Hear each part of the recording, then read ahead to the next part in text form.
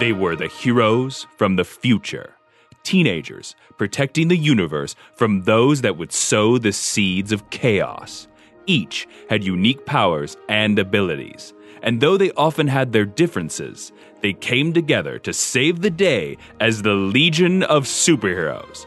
Now, you can be a part of their adventures and learn the history of the future in the Legion Clubhouse.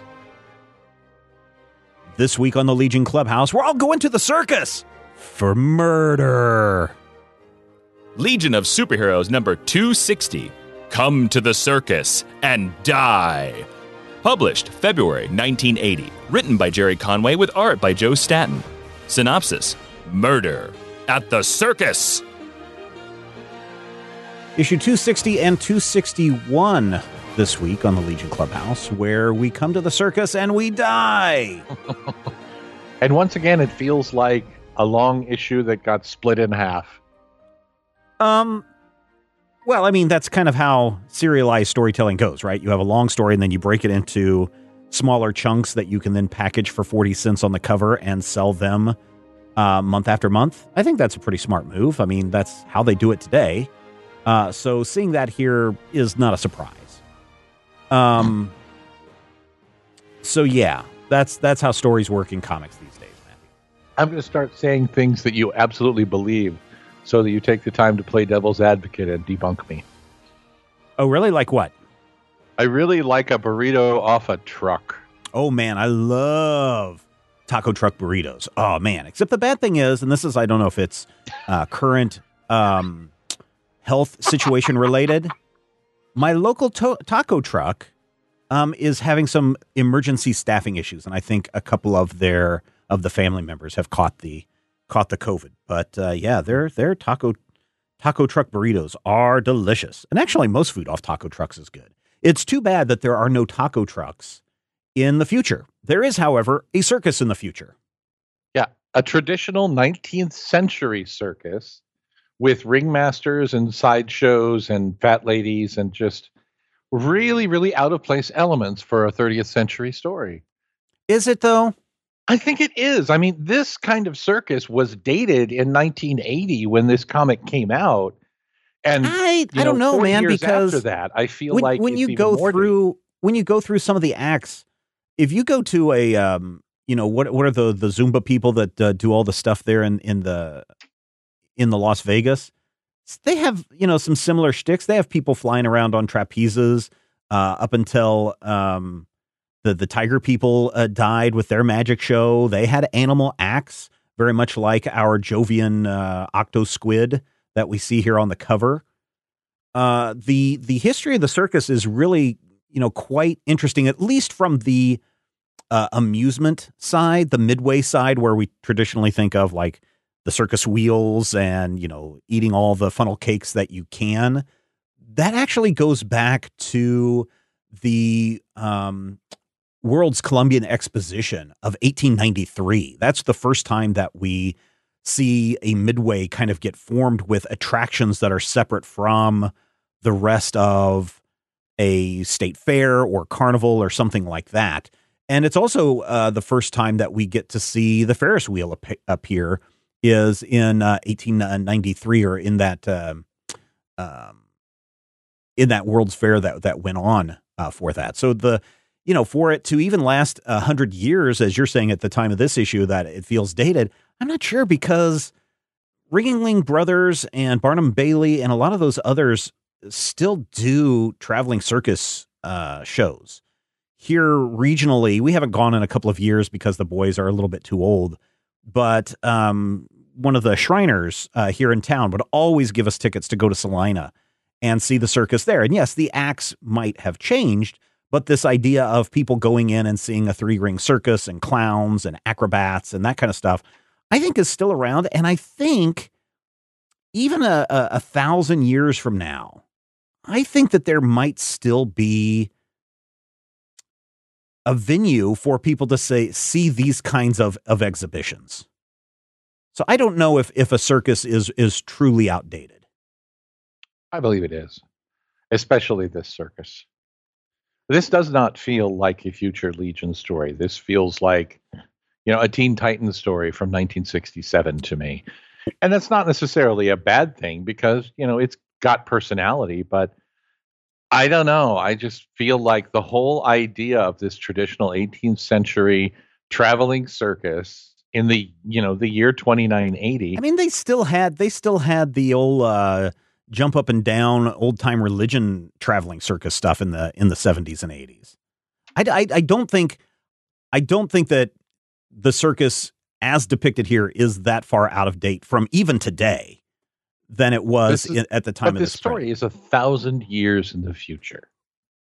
Yeah, and I'm just saying, you can go and look at oldie-timey stuff today. There's a huge fascination for people to go and see, old gangster cars from the 20s and 30s. I think that there is a venue, even in the far future, where if you wanted to create some kind of traveling circus of amusements, or really what this is a cleverly disguised Glasnost event, I think those would still be very prevalent even 1,000 years from now. I like this Glasnost story that they have put in here because what do we have? Like we have two warring factions. Well, they're not even really warring factions, but they're very cool to one another. Mm-hmm.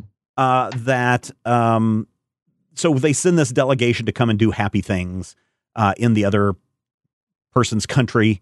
And then in return, we will also send some gymnasts or circus performers in the 1980s to go to Russia to also perform Glasnost and friendship and try to keep lines of communication open. Or, Nixon going to play ping pong in China.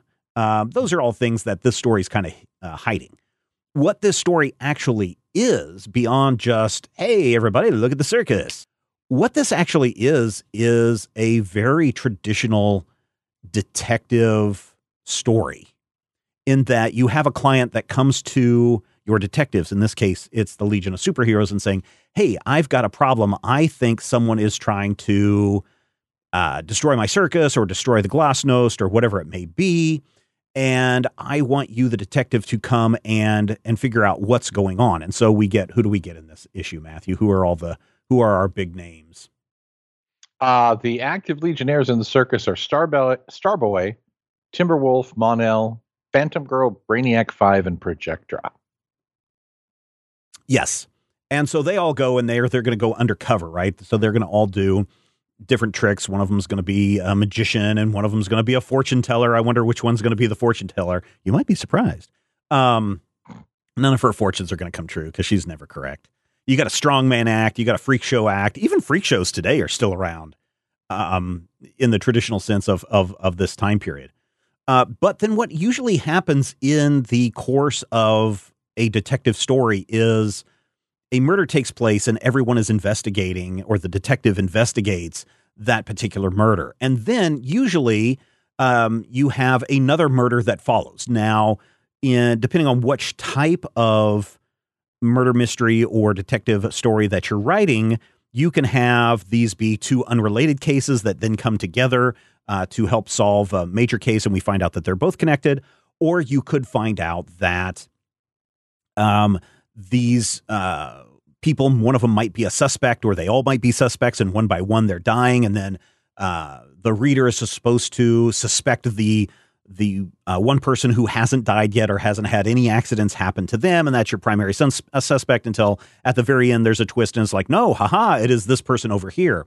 And this story surprisingly follows that detective plot outline very, very closely. I was surprised when you put these two together and you get into I think it's in the second, no, it's in the first issue in 260 when the little blue guy with the white face, I forget what his race is called. When he is killed, then suddenly I was like, oh, this reads just like a detective story. And then when you get into 261 and you see more of their investigations going on, then it all kind of comes together and you're like, something else that we can learn that I think, honestly, the people from CSI would later employ 20 years down the line. And that is the first person you meet, your big guest star, your big standout character. He's the one that's the actual murderer, which plays out exactly in this book. He is from Cygnus 4, by the way, which is the nation that has sent the Circus. The ringmaster Yeah. is He's an apparently a Earthling. human, but also grew Yeah. up on Cygnus 4. Yes, but he's an incredible racist. Well, yeah, but we don't know that till next issue. No, I know. I don't know. till the I very feel end. like the pluses of this issue are we have a really great let's everybody show off our powers moment. Mm-hmm. Because at the beginning of 260, when the ringmaster shows up, a ship tries to kill him. Mm-hmm. And we get, a 3-page sequence where everybody does their superpower shtick. It's really, really nicely done. Including and it would be even more Timberwolf so if trying it to weren't karate chop stuff out of the sky. Karate chop. Yeah. That brings up the point. Where's Karate Kid? He's in and the 5 past. other Legionnaires have actually been sent with RJ Brand to help RJ Brand rebuild his business. So fully 1/3 of the Legion's roster has gone away with RJ Brand to help him rebuild his fortune, which feels like just a tremendous waste of superhuman resources to me. I mean, he's got to go and start stars. You're going to need some heavy power to reignite some stars, although that probably would have been a good idea to then take Starboy and Sunboy and somebody else that has that power. Perhaps he literally took Shrinking Violet, Karate Kid, Dream Girl, Cosmic, Colossal, and Chameleon Boys. And I'm just at a loss to figure out what that particular group. This particular story needs these particular characters. Instead of, I think as we approach some of these Legion stories, especially as the roster gets really large, we need to stop looking at, well, why didn't they include this person, and ask, well, why did they include these people? And the answer might surprise you. What is the answer that might surprise me? All of the Legion members that are present here really have no thing to do except for Brainiac 5, and it takes Brainiac 5 2 whole issues to solve this mystery. So that's the thing. Most of the center of the mystery, letting people die without explaining his theory. Yeah. I just feel like the idea of splitting the Legion, that's fine. I mean, that happens in every arc. But the fact that they're going off with RJ Brand to help him rebuild his fortune feels weird to me. I mean, because technically, he's their Legion benefactor, has a job, right? But the Legion has a job to defend the galaxy. But they can't defend the galaxy because they got no funding. So going back to why they chose these Legion members is because, again, most of these Legion members are useless. I mean, why use Princess Projectra when you've got a dream girl who can do fortune telling? Why use Invisible Girl? She's useless. So really what they're trying to do is they are trying to show, and I agree with you, they are trying to show that these powers of the Legion members, the whole thing with Timberwolf and his Flying Trapeze Act, or Brainiac and the Disappearing Girl with Phantom Lass. That all works, but when it comes to solving the mystery, I'm not sure it does. So I think that the point is, if you have too many really good, if you had all of the members of the espionage squad here, mm-hmm. I have a feeling that this mystery would have been solved in one issue. But I think by removing a lot of those characters, then you make it a little bit more complex for these other characters to stretch their muscles, to stretch their mind muscles. And it is interesting. I mean, we haven't seen Starboy in a long time. And he's also gone back to his old split down to the waist costume. Which is interesting. Yeah, I also noticed that they're keeping him and Dream Girl away from one another. Yeah, I wonder about that. They've split up a lot of couples, though, because Ultra Boy and Phantom Girl are split up. And by the way, when Brainiac is doing his act with Phantom Girl, I'm not crazy. That she literally just is wandering around in her boots and her underwear, right? Yeah, I mean, it's sexy. That outfit does not look sexy like a bikini. Magic. Yeah, it's sexy magic girl outfit that you would see. Yeah, it looks like she literally was just like, "Hey, I have a matched underwear set. I'm going to be a superhero now undercover." But I am more disturbed by Brainiac's hair. In I don't know what that's it's more distracting than what she's wearing. He looks like a crazy cult member from like Logan's Run or something. He's got like Doc Brown hair. Yeah. But the interesting thing to me about this story is that as soon as the Legionnaires are done wearing their work costumes, Mm-hmm. they immediately go back to wearing their superhero costumes. And I'm like, aren't you supposed to be undercover? Then again, I mean, we have a whole sequence where Timberwolf, in regular costume, Yeah. nearly falls to his death, but doesn't he have a flight ring? No, he's doing his big trapeze act. He's supposed to be Without amazing his the flight audience ring? with it. Yeah, sure. Why not? That's how dumb. good he is. Put your flight ring. That's how good he is. It kind of feels like, and it's a really well drawn sequence, with the images of Timberwolf falling down the page. But you also have that moment of, I feel like the writer kind of forgot that everybody can fly when you're writing the Legion of Superheroes. But Well, I mean, you do have to kind of sometimes go with some of the more ridiculous things. Maybe that one flying trapeze, maybe it shorted out his ring for a short second or two. Who knows? I'm just saying that by the time that the flight rings become important, they really become important in the third act of this story. yes. Which in itself is weird and trippy. But I'm okay with this kind of stuff. It's, he's doing a performance. If he were suddenly starting to fly around, I don't think that the people who are visiting this traveling circus would be oohing and eyeing like they do. Yeah, and that's kind of the thing, is a traveling circus going to be as impressive in the year 2980? But I feel like the alien aspect of it is the more interesting part. Like the Jovian attack squid. I don't know what that is, but it's, a freaky deaky killer alien. Yeah. As you get to the end of this story, it kind of feels like Brainiac 5 is doing his, I think I have this figured out. And then two more people die. And I just want a 16th level intelligence to respond more quickly. Right. And I think that again has to go back to what I was talking about earlier about your traditional detective story where he lays out, here are our three suspects. Here is this green guy, here's the cat lady, and here's this blue guy.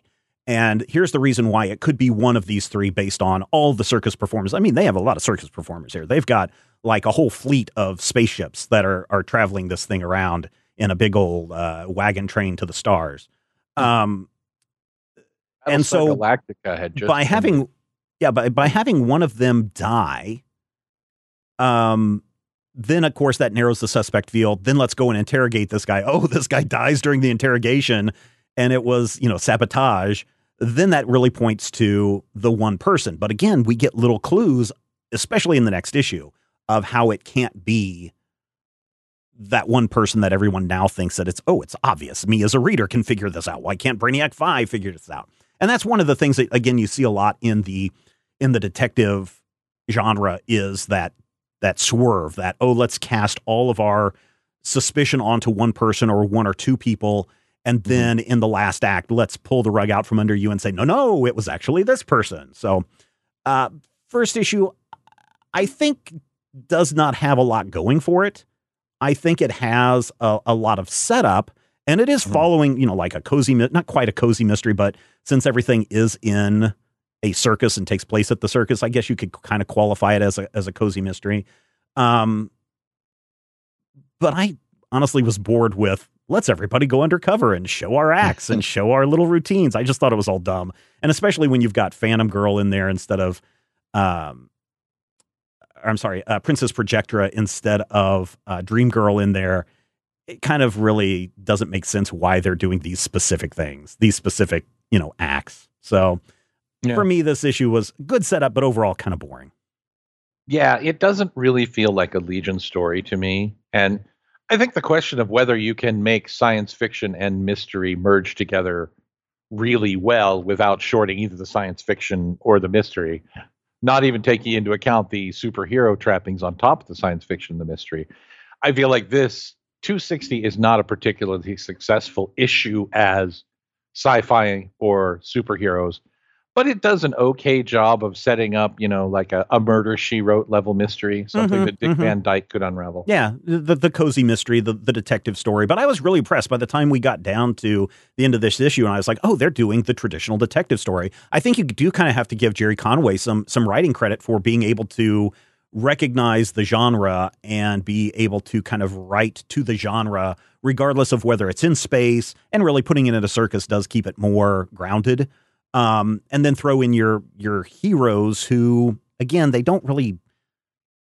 use their powers, but they're not using them in a heroic way. It's like stunt work. It's like, hey, I just so happen to be a traveling magician, and every town that I come into, there's a mystery that needs to be solved, and I'm going to use my sleight of hand to do all this. It's not that the guy knows real magic. He's just doing his tricks, and that's kind of way that these characters come across in this issue, just doing tricks and stunts. Yeah, which it sucks because one of them is practically Kryptonian level.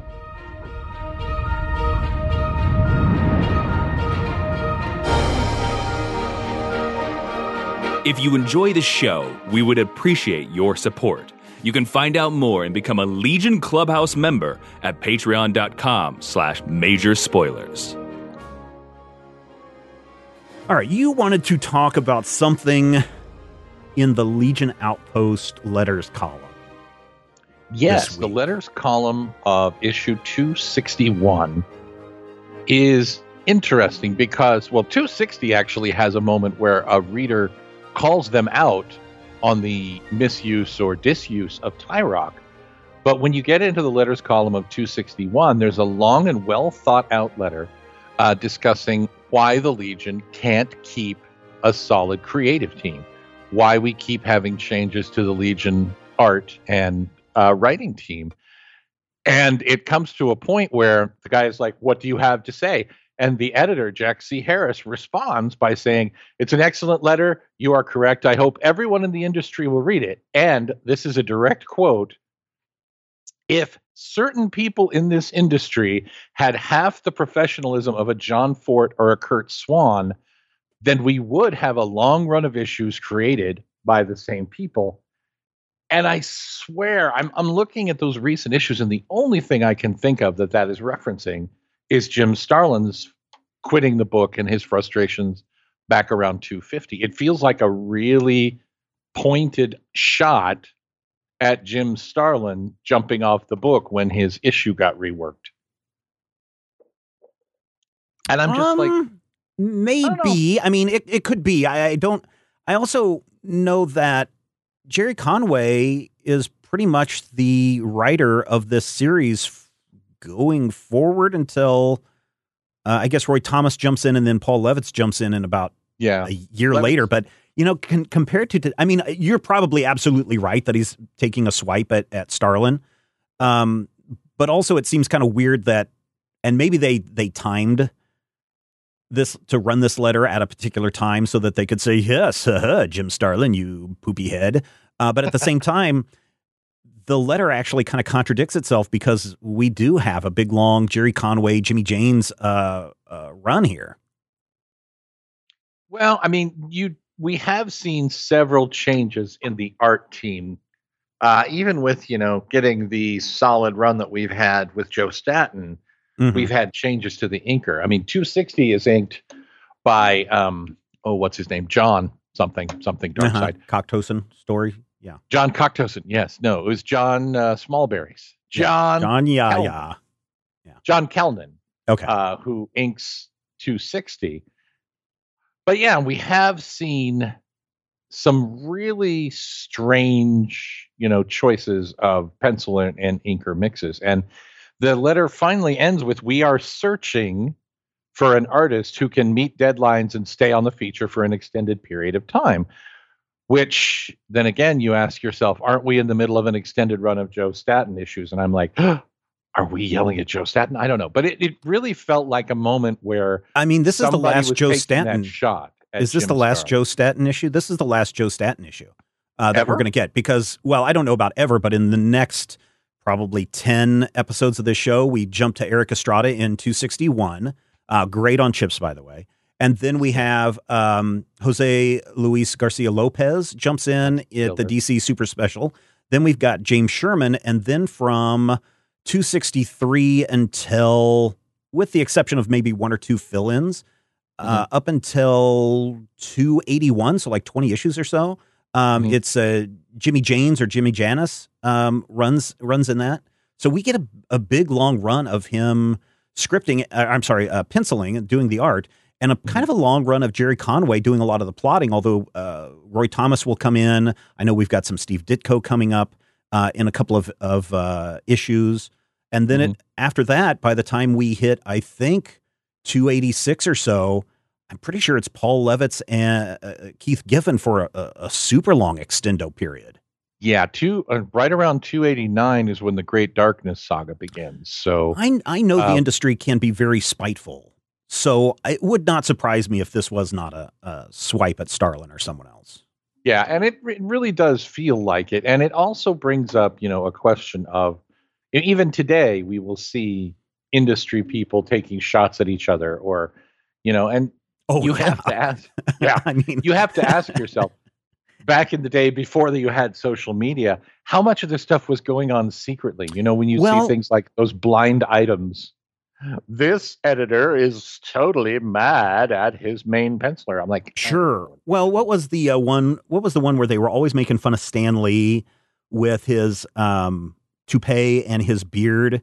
What was that? That was a Funky Flashman in the pages of the New Gods. Yes, the Funky Flashman stuff was definitely a hard swipe at Stan Lee. And by all accounts, it really hurt Stan's feelings, but, kind of serves him right to an extent. And it was Kirby doing it, which, that might hurt your feelings. And then, but even today, when you look at what Grant Morrison and, what's his name? Frank Miller, they're constantly doing their crazy magics at one another through the pages of comics and swiping at each other. So, that kind of stuff. Am I thinking Frank Miller? No, who am I thinking of? Thinking of Alan Moore. Alan Moore, that's who I'm thinking of. Yeah, thanks. Moore and Morrison. Yeah. Those two just go at each other nonstop in their comics as far as their views on magic. And what is it? Morrison wrote a whole book that was nothing but a magic spell disguised as a tone poem in one of his books. So, these kinds of things go back and forth all the time. I think we see that when you might see an artist drop a writer or other creative in there and put them in a goofy situation. So I am sure that comic books, and especially in this letters column that you're talking about, I'm almost positive that this is the way that they're swiping at each other. And I would be very surprised if the person who submitted this letter is an actual person. It could have actually been something from editorial. Andrew McClaney.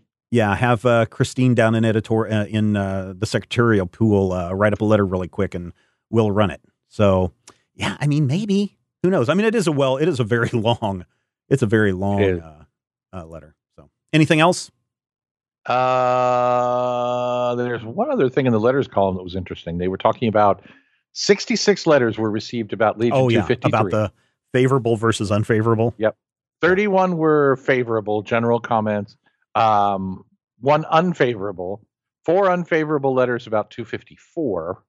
One liked the story, didn't like the art. 8 unfavorable, 15 on 255 saying they loved the story. And then one letter containing an unsolicited script for the Legion. So don't do that, by the way. Let's see. They can't read that stuff legally.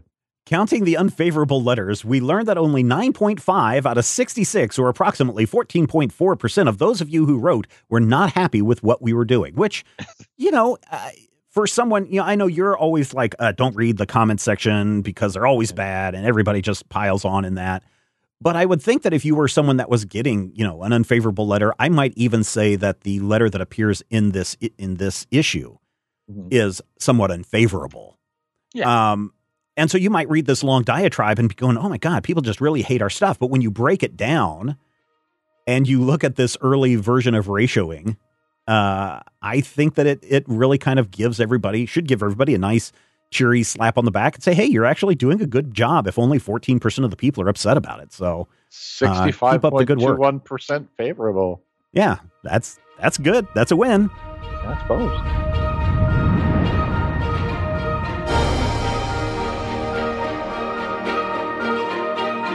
Legion of Superheroes number 261, Space Circus of Death. Published March 1980. Written by Jerry Conway with art by Rick Estrada. Synopsis: the Legionnaires find a killer in order to stop an interstellar war? All right, let us wrap up this murder mystery in space, Circus of Death. Got Rick Estrada on here. Yes. Rick Estrada, last seen in the pages of Karate Kid. I feel like, again, this is a weird issue artistically because the inker, John Gelman, does work here that actually makes Rick Estrada look almost the same as Joe Staton did in the previous issue, which consistency is great, I guess. But there's not a whole lot of Estrada to be had in these pages. And I find it very interesting that all of a sudden Princess Projector has Saturn Girl's hair in this issue. Like literally her hairstyle and her blonde color. I think it's because she had to go white hair undercover as the fortune teller. And she was like, you know who looks like a fortune teller?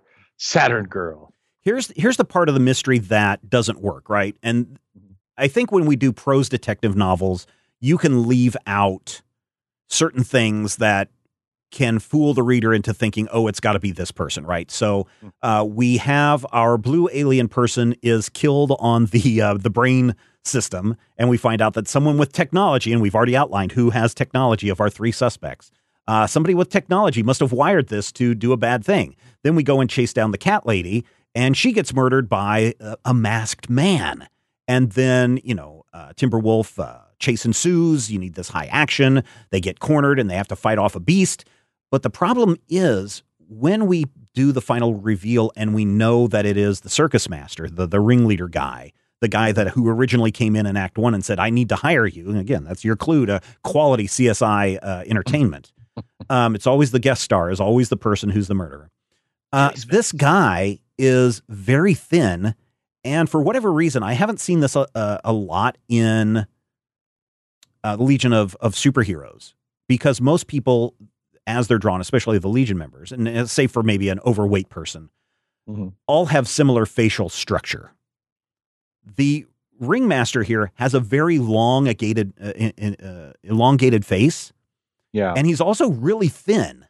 But when Timberwolf has to give chase, the man in the mask has a round face and he has a very athletic body, which is very different from what we see with the circus leader. And so that in itself, just from the art styling, I'm kind of a little disappointed that they didn't try to make it look like the same person. Yeah. Yeah, and I don't know if if you chalk that up to the layouts by Joe Staton or the inking by Galman, but either way, I agree with you. It is kind of a failing. I'm not sure if his face is meant to be as, I'm going to say Easter Island statue-y as it ends up being throughout the middle of the book. I dig it. I kind of think of it as a Vincent Price kind of look. Yeah, but that's a 5.5 head. Oh yeah, no, he's definitely he's got some high foreheads going. That's why he needs to wear that really tall hat to accentuate his high forehead. Oh, the fact that he's 9'7". I think we need to actually have him checked because it's probably Marfan syndrome. But yeah, you get to a point in this issue where it feels pretty obvious what they're leading towards, but it also feels like, I don't know. It doesn't feel like the natural conclusion because, you mentioned, that visual is just all wrong. Yeah. And then, of course, we have the man who's made up of 1,000 little green squirrels or whatever his deal is, and he gets blowed up on screen. And I don't know. It's another one of those things where you ask yourself, is the Legion really well suited to a detective story? And this doesn't feel like they are. I don't know. I thought from a detective story and following the tropes of what we need in a detective story, I thought that these two issues did really, really well. Are the Legion members, can they do a detective story? Kind of, because again, there are different types of detective stories, and one of them is espionage, and espionage often has levels of detection. And we've seen with the Espionage Squad specifically, and also this whole R.J. Brand, who stole his money kind of thing, that they do kind of do investigative stuff. So maybe the traditional, what we think of as a traditional detective story, maybe they're not that great at, because honestly, if it was a traditional detective story and you have Brainiac 5 there, it should have been solved in a Sherlock Holmes way with, with Bouncing Boy popping in to serve as Watson. So I kind of agree with you there. Mm-hmm. The weird part of this story is the denouement, or the final bit, when we find out that it's really the circus master who's doing it. They need to stop him, but all the ships are all jumping into hyperspace at the same time. They're all outside of the ships, and the only way, I don't know how this works because I don't think this is how space travel works, but maybe in the future it does. If you grab a hold, if you've got your rings on, your flight rings, and they're protecting you with their protective shell, if you grab a hold of the warp field and you all hold hands, you will all be dragged into the warp field together, in which you will have trippy dreams, and you'll need Princess Projectra, and this is why she's here, right? She's got to bring some stability to this 2001 Space Odyssey kind of a trip, so that everybody can be normal, and so that this guy can freak out and jump outside the warp field and die. That's the part of the story that just fell apart for me, because I was just like, this is too space science fiction-y even for me. Yeah, and the visual aspect of it is kind of ridiculous because, in order to keep them all from freaking out at seeing hyperspace, and again, I'm not sure how they're being protected by their invisible transsuit bubbles, but in order to keep them from freaking out at seeing hyperspace, she makes it look like they're walking down a path in a little brook and a meadow, and I'm just like, okay. But then it doesn't make sense. The ringmaster flies in to kill them and somehow can't fly out. I don't know. It just, he falls. I think he tries to get away because he's realized that his racist past has caught up to him, and he's like, I just want to start a war so that EarthGov will come in and kill all of these aliens so that I can have this planet to my own self and my own people, kind of thing. And then he's like, you'll never catch me. And he runs out of the warp field and dies in hyperspace or something. And then we see Brainiac 5 is like, that's a fitting end for his ilk at the very end of the issue. Yeah, it's the James Bond one-liner at the end. Well, it's not quite that bad. It's let's go home. But yeah, I don't know. Yeah. That whole last little bit just seemed way, way out there for me. The grabbing the force field thing, I mean, if it had been Mon-El doing it, I feel like I might have been able to swallow it a little better, because Timberwolf is basically a really strong gymnast with pointy hair. But, if you establish, hey, this guy's, Kryptonian, or, Wildfire, or Sunboy, someone who you go, hey. I can see Sunboy doing it. Energy powers, right? It makes sense. But literally having Timberwolf reach out and grab. Like physically grab.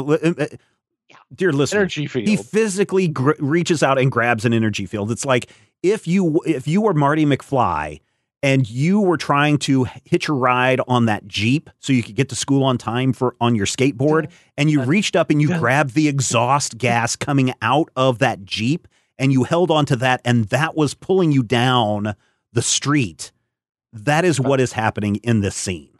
You know how he's doing it. With the power of love. Maybe that's what it is. I totally would have probably had Brainiac 5 do it and extend his own force field. Yeah, his own force field around everybody to do that, because he's already demonstrated that in the first issue, right? There's this debris that's raining down in the first act where the circus ringleader is being attacked, and he turns on his force field and encompasses like 3 or 4 people. Could have easily done that again. That's the key to quality literature. That's your Chekhov's force field that you hear so much about. And I think that would have made a lot more sense than what we see here. I will say one thing about this plot. It does avoid one thing that, I see in a lot of comics and a lot of stories in general, the tailored plot where there's always an isthmus for Nightboat to drive down, or there's always a moment where, hey, we really need somebody who can breathe water and be really strong. So it's a standout moment for Aquaman. Yeah. This plot is not tailored for these 6 Legionnaires. No, and that's why I was saying earlier that I think that's the point is If you had everyone that was perfectly tailored for everything, the mystery would be solved instantly. But and because it would feel very manipulative. But yeah. The other thing that is a little weird but not weird, right? So it's weird that the bad guy just dies at the end and everyone just shrugs their shoulders and says, let's go home. That in itself is weird. On the other hand, a lot of times in your murder mysteries, the person who done it does die in some horrific way that is fitting for the crimes that they have committed. So maybe that's following those tropes again, but oh man, this ending was just hit you over the head and trying to remind you, hey, everybody, science fiction. Yeah, and there's a moment in this issue that reminds me that there are a lot of Legionnaires, and it's hard to keep them straight.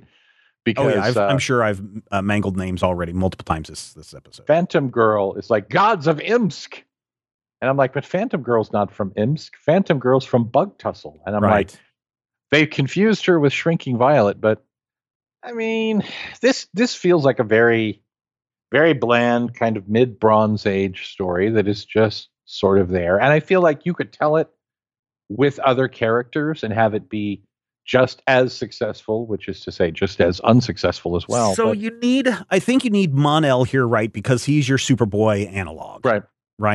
Brainiac you need here because you need somebody with smarts to put to go through all your hires so you can whittle it down to who your potential suspects may be.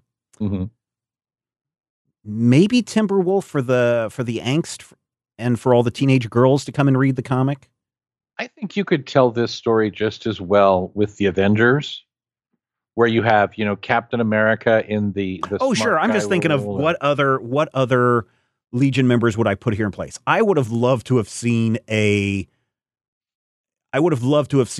this case, a bouncing boy and duo damsel in this issue, as opposed to maybe Starboy and Phantom Girl. I think I would have replaced those two.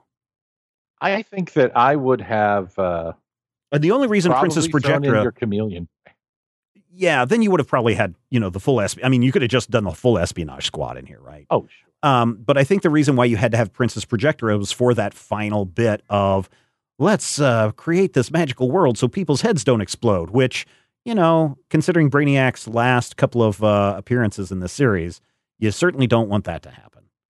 But I probably really would have put Dream Girl in here because she's the fortune teller. So anyway, bottom line for you, Matthew. Rebuilding a thing. It's fine. I mean, it's very generic, but it's not horrible. I mean, we've read much worse recently. In fact, we've read much worse Legion stories. I feel like, if you had to do this story, it's fine. It's fine. It's fine. That wraps it up for another installment of the Legion Clubhouse. Matthew, please tell us, what did we learn this week? I learned that I totally forgot Starboy existed for about a minute and a half. I think we also learned that once you see the pattern, you can't unsee the pattern. And most importantly, if you have a really big head and a handlebar mustache, you're definitely the killer. Thank you so much for joining us this time on the Legion Clubhouse. Hope you had some good food for thought, and maybe you're running down. You're probably screaming at your mobile listening device. You didn't even talk about microwave ovens, which were suddenly becoming a thing in the 1980s, and you didn't talk about the fact that the Earthport. There's only one Earthport, and it's located like 200 miles west of Metropolis, which would put it somewhere around maybe the Texas region, which is kind of where SpaceX is located now. We didn't talk about any of that stuff.